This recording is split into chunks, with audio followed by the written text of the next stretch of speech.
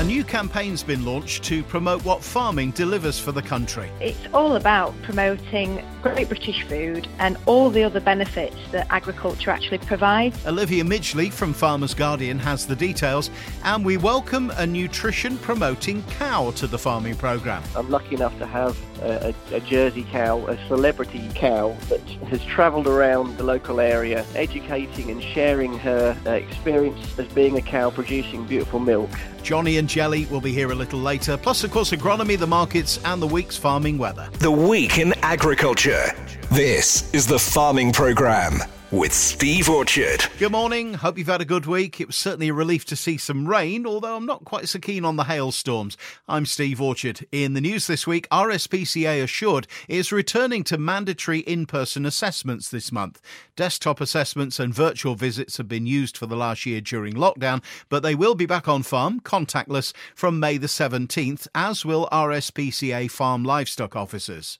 Little bit of good news for sheep farmers. With fleeces once again expected to fetch next to nothing this year, British Wool has confirmed that producers will not have to pay for transporting their wool to collection sites. They've abolished the usual charge of £5.15 per wool sheet, and this news follows the appointment of Andrew Hogley as British Wool's new CEO. And over a fifth of last year's potato production remains in storage on farm, and it seems worse in our part of the country. Why? Well, with that and an update on the current crop, here's Colin Jackson of PJP Potatoes. Colin, let's start with the crop in the field. With that long spell of dry weather recently, plus lots of frost, how's the current crop looking? Not bearing up too bad. I mean, the second early and main crop is still sort of, buried nicely underground anyway and pretty well under cover. So that hasn't been affected by the frosts. And obviously he's taking advantage of the rainfall that we've had recently. The first early crop, the polythene covered particularly, did take quite a hammering because it was pretty much every morning for a period there, wasn't it? So it did sort of keep giving it a bit of a kicking every morning. But it does seem to have recovered again. The rains that have come have helped, so it has helped the crop to recover.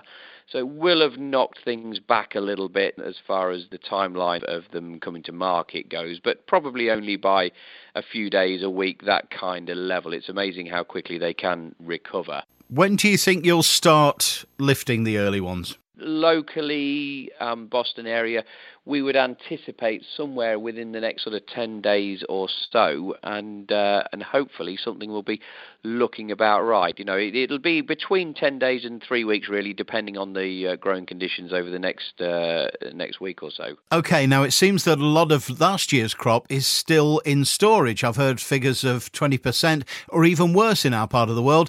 Now, we've had pandemic, we've had Brexit. Is it that, or is there something else going on? There is a mixture of lots of things in there. I would say mainly pandemic is probably having an effect. The supermarket sales obviously went up initially at the start of the pandemic, and movement was actually pretty good this time last year as people went back to home cooking and started new things and everything else. And unfortunately that seems to have waned a little bit. So people have gone back to frozen food and takeaways a little bit, I think. And of course restaurants are only just starting to come back to life. That's right. So that the food service sector is still being affected. And even when they do get back up and running, obviously it's very much a limited amount of table covers and what have you that they can have. Hopefully in the autumn, maybe we will be. But in the meantime, we're not going to be back up to full speed with that kind of thing. The top quality product that's out there is being looked for, and actually prices have gone up at the top end. But there is some pretty ordinary qualities out there which are in store, and it may well be that one or two of those,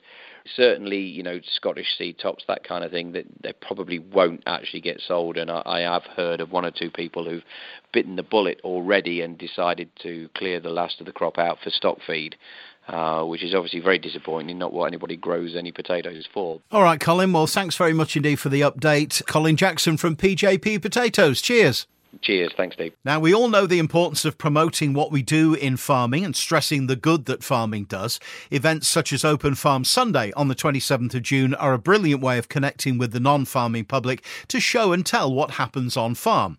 Well, we can add to that a new campaign launched by the Farmers Guardian, #FarmingCan. It complements Farmers Guardian's well-established 24 Hours in Farming initiative. And to tell us all about it, here's Farmers Guardian's Olivia Midgley. Olivia, good morning. Morning, Steve. Farmers Guardian's Farming Can campaign. What's it all about? So it's all about promoting great British food and all the other benefits that agriculture actually provides. So, for example, as well as the fantastic nutritious food that farmers provide, also farmers' roles in mitigating climate change, in providing jobs, the impacts on the environment, and how that farmers actually, a lot of the work that farmers do benefits the environment, caring for the countryside. And we launched this campaign really because there seems to be this newfound fondness really among the public and interest in farming, which is, I think, been brought about by the pandemic. And as we've seen throughout the lockdowns, the countryside has been the place for people to go, hasn't it? So really we want to capitalise on this interest in the countryside and really educate consumers about the whole host of other benefits that farmers actually provide. And what's the campaign actually going to entail? What are you actually going to do? Well, the key thing about Farming Can really is the consumer element. So it's really about taking these messages and then getting them back into the mainstream, speaking to the public, because they're the people that we really want to hit with this. It's not really farmers talking to farmers. So we're obviously using social media. So if anyone wants to have a look, we've got dedicated Twitter, Facebook and Instagram pages. So just look at Farming Can. And then if you search the hashtag Farming Can, there's already a lot of stuff filtering through on social media. It's been fantastic to see. And it's basically about, some of your listeners may have seen the 24 Hours in Farming campaign, which runs every August, but that's just one day. So this is really about Farming 365. It's about farmers telling their stories, getting these stories out to the public, and really just hopefully, getting these fantastic stories out there to people who really want to know more about agriculture.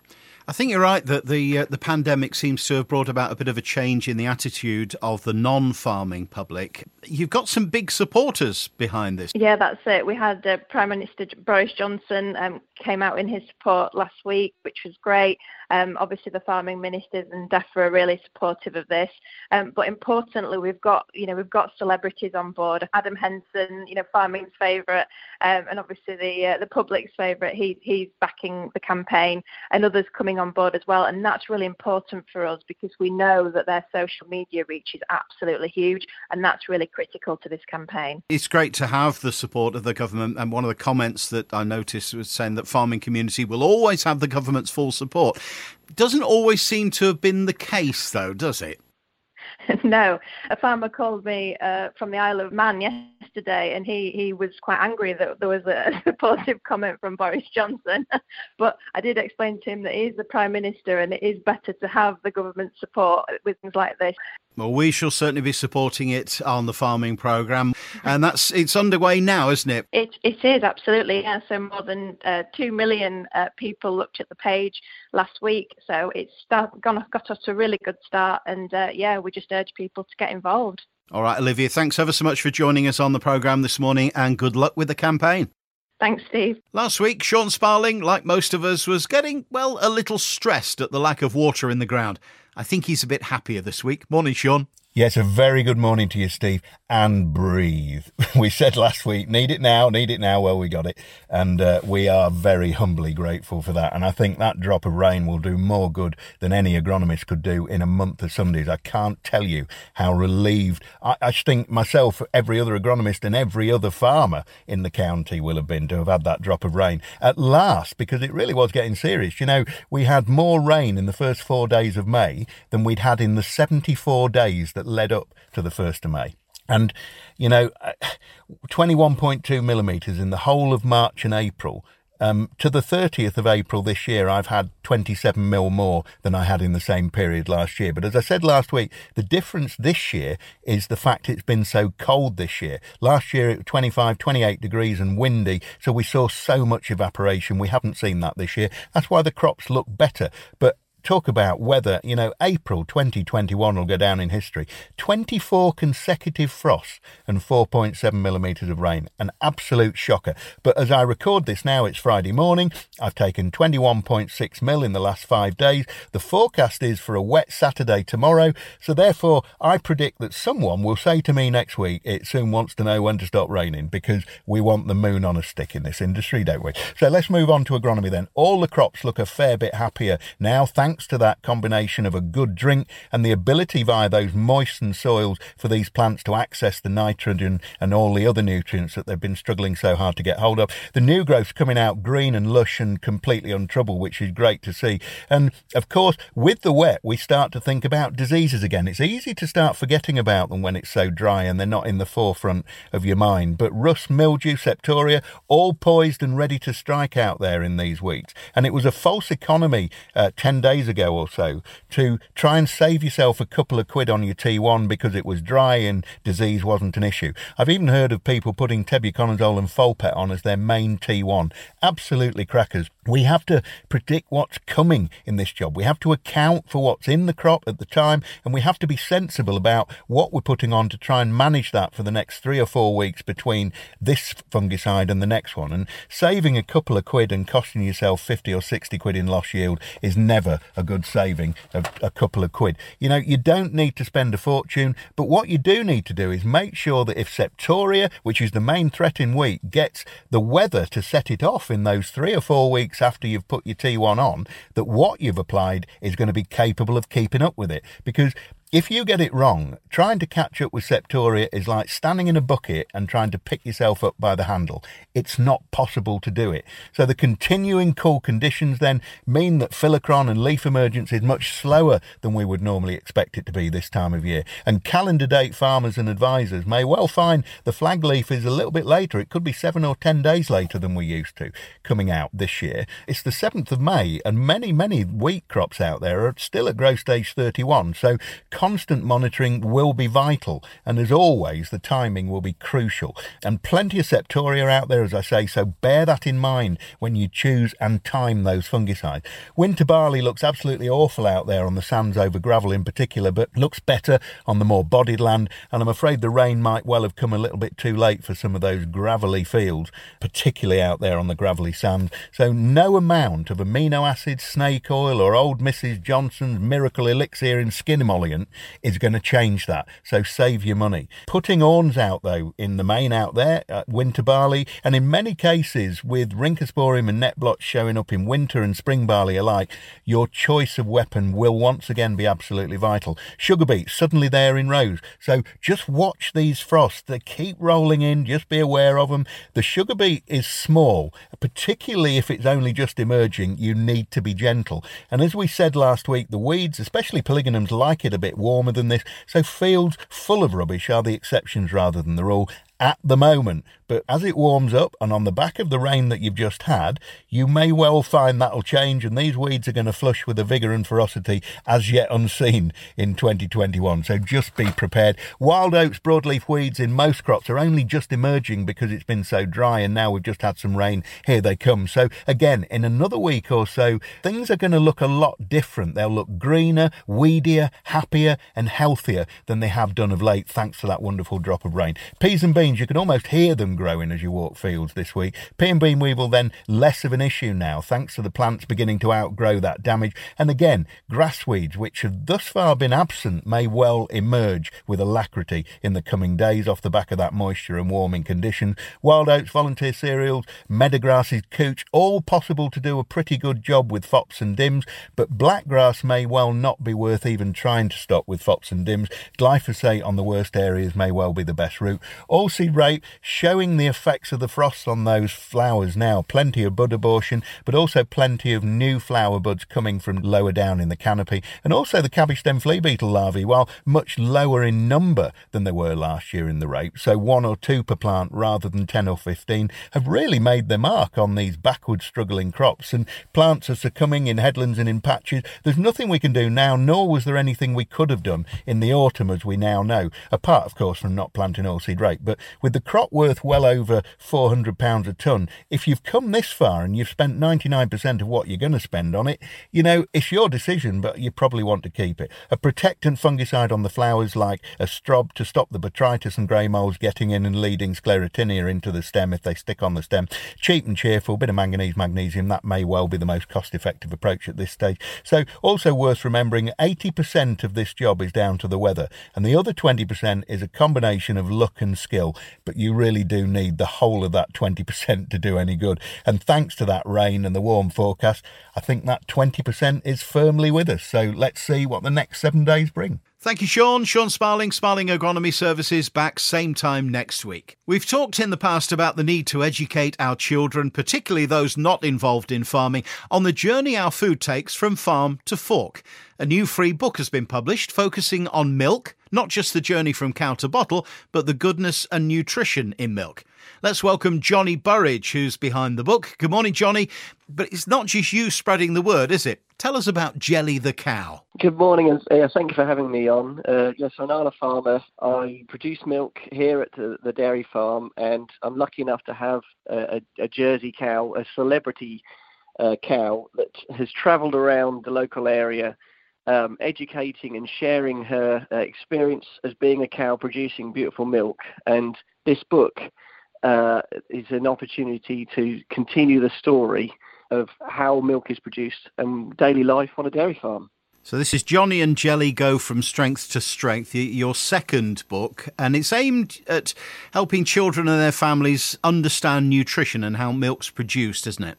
Exactly, yes. I mean, a lot of effort goes into the diet fed to the cows on the farm. I have a nutritionist that comes here once a month, and we discuss how the cows are fed. But as a human being, the food we eat, we don't have access to a nutritionist. And my experience going around speaking to people and the research that Arla has done has shown that people are very confused and don't understand what is best to eat and to formulate a balanced diet. So this book is an opportunity to tell a story and share some more information about where food comes from so you can make our own choices. So I don't want to delve into the statistics too deeply because we could take up the rest of the programme doing that. But just a couple that I picked out from our part of the world, that nearly half of parents don't think their kids get their 5 a day. About a third of parents don't think their kids get enough variety in their diet. So what you're doing through the book is, in a nice, fun, enjoyable way, trying to educate a little bit on nutrition and balanced diets and so on, aren't you? Yeah, well, milk is a natural product. I mean, I drink a lot myself. It comes straight from the cow. You can make it into cheese and butter and all the other products. It's a very healthy, natural product to eat. It's full of calcium and lots of other nutrients. It's all part of a balanced diet. And this book is an opportunity to share that information in a form of a story. Jelly is the star, and we go around the farm in the book discussing various parts of the farm. And you say that Jelly's a bit of a celebrity because you actually take her out, don't you, to schools and so on? Yeah, she's seen lots and lots of people over her life so far. She's been to schools, shows. She even goes to Norwich Cathedral and has a crib service. And it's a lovely opportunity for people to come and actually see a cow and touch her and feel the warmth and the soft fur and the beautiful eyes, and actually see that milk does really come from cows, and they are beautiful creatures and very friendly, and they also have great personality as well. And that opportunity to see a cow is fantastic, I think, and it sticks with people for the rest of their life. And now we've been able to put it into a book is the next stage. Excellent. And we often talk about the journey from farm to fork. I know it's slightly different with milk, obviously, but do you find that people understand that journey? Are they thinking, well, it arrives in the supermarket in nice cellophane packaging. Do I need to really worry about where it comes from? Is there a bit of a disconnect in certainly parents' understanding and therefore, I guess, children's understanding of that journey from the farm to the breakfast table? Yes, very much so. All the people I've spoken to when I go out with Jelly and visit people, there is a huge vacuum of knowledge there. And this is my opportunity to help educate people to understand where food comes from, to see that milk really is a natural product and it comes from cows and it's very good for you. It's full of nutrients and calcium, and it's very important to understand that knowledge so you can make your own choices. And yeah, it's something that I'm very, very passionate about, and I really enjoy sharing that information. Obviously, and more power to your elbow for that. And the book is called Johnny and Jelly Go From Strength to Strength. How can we get a copy of this? Yeah, it's on arla.co.uk, but it's also available for download on Spotify as an audio book, so you can actually listen whilst you're driving or some other way. It's lots of information on the Arla website though. Been a nice thing to pop on the hi-fi while doing the school run. Yes, definitely. Yep. And it's free. Yes. Yeah, it's free. Yeah. All right. Well, Johnny Burridge and Jelly, thanks for joining us on the farming programme this morning. Brilliant. Thank you very much for having us. That website again for your free copy of Johnny and Jelly Go From Strength to Strength is arla, arla.co.uk. How have the markets performed this week? With the answer, here's Openfield's Kit Dickinson. Morning, Kit. Well, good morning, Steve. Another week where the wheat market got the wind in its sails, catching the thermals of the global maize market, where the situation continues to worsen. The Brazilian crop is going backwards with no rain in the 14-day forecast as it enters their dry season. One major analyst dropped the ideas by 95 million metric tonnes, with others fearing it could be even lower given the current weather outlook. The last 3 times that CBOT maize traded above $6 a bushel was in 2008, 2011 and 2012, and it went on to trade $7.75 per bushel above, which is the equivalent to £45 per metric tonne higher. Spring wheat and maize plantings in the US got off to a fast start, which was expected given the relatively dry conditions, but more rain will be needed soon. The Dakotas, the Western Midwest and Canada are still suffering a prolonged cool and dry condition, whilst Northern and Western Europe got some much needed rain. Forecasts are revising the Indian crop production 4 to 5 million metric tonne lower from the earlier forecasts, while the Argentine wheat production is put at 19 million metric tonnes up from the 17.5 million metric tonnes this year, despite talk of Argentine farmers switching their acreage from wheat to barley. Australian production was put at 27 million metric tonnes this week, 2 million above the ABARE estimate, but 4.5 million down on this year's La Nina inflated crop. As rumours circulate again this week of a further Chinese new crop purchases from France, wheat and barley, and the US maize, despite the Chinese proclamations of a bumper summer harvest, attention is turned towards next week's USDA first stab at the 2021-2022 global supply and demand estimates. This will depend on whether they grasp the nettle to better reflect the season's Chinese imports, US maize exports and Brazilian maize production before it gets lost in the balance books, with some new crop creative accounting coming into play. So moving on to barley, nothing new on new crop markets other than perhaps the narrowing of the premium over the feed, as any malting trade remains on an ad hoc basis. There are a few more malting parcels to be found in the back of sheds, hence they are making their way to the marketplace. Recent rains have been sporadic both in region and volume. Some reports of 20 to 25 millimetres have given some comfort for the south and southwest, but whereas 7 to 10 millimetres in the eastern regions has still been welcomed at the present level, but there are still concerns out there. New crop markets continue to see interest, which has underlined on the new crop values, also helped and supported by the feed barley values. As current new crop ideas remain supported at these levels, it is a good time to look at new crop marketing campaigns.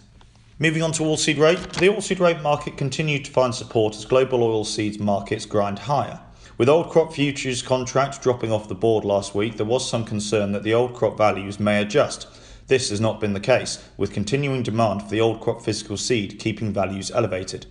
New crop markets have also been buoyed as vegetable oil markets remain in the focus, with the ever-increasing importance of biodiesel mandates in the cutting carbon emissions. There has also been some additional revisions lower of the EU OSR production forecast, which marks the third month in a row and now stands at 16.5 million metric tonnes down, 300,000 month on month. Further afield, Canadian canola production was set to increase on the back of gains in a cropped area. However, the current dry spell in North America has seen moisture deficits cause increasing concern for the coming crop.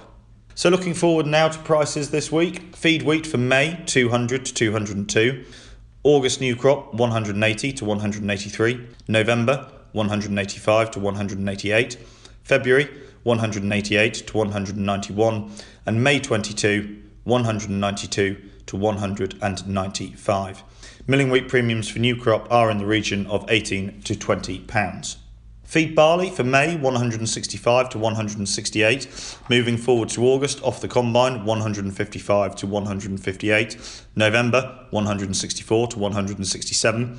February, 165 to 168. And May 22, 168 to 171. Malting premiums are currently £8 to £10 for old crop on a 185 nitrogen. Oilseed rate for May is 436 to 439. July 430 to 433, November 435 to 438, February 438 to 440, and May 22 440 to 443. Thanks, Kit. The Farming Programme. 5-day forecast. Warm with quite brisk southerly winds today and some rain later, highs of 17 Celsius. Much the same for Monday, but 2 or 3 degrees cooler. The winds continue southerly through the middle of the week, but easing into single figures. Some light rains expected each day, with temperature highs staying in the mid-teens. The end of the week sees the wind back to northerly by Friday, but staying mostly light, a few degrees cooler and some light rain each day. Well, that's it for this week, but a quick reminder that Cash for Kids Day is on this Friday. Lots going on Links FM. We would love your support and perhaps a donation. Details at linksfm.co.uk. See you same time next Sunday or whenever you want online.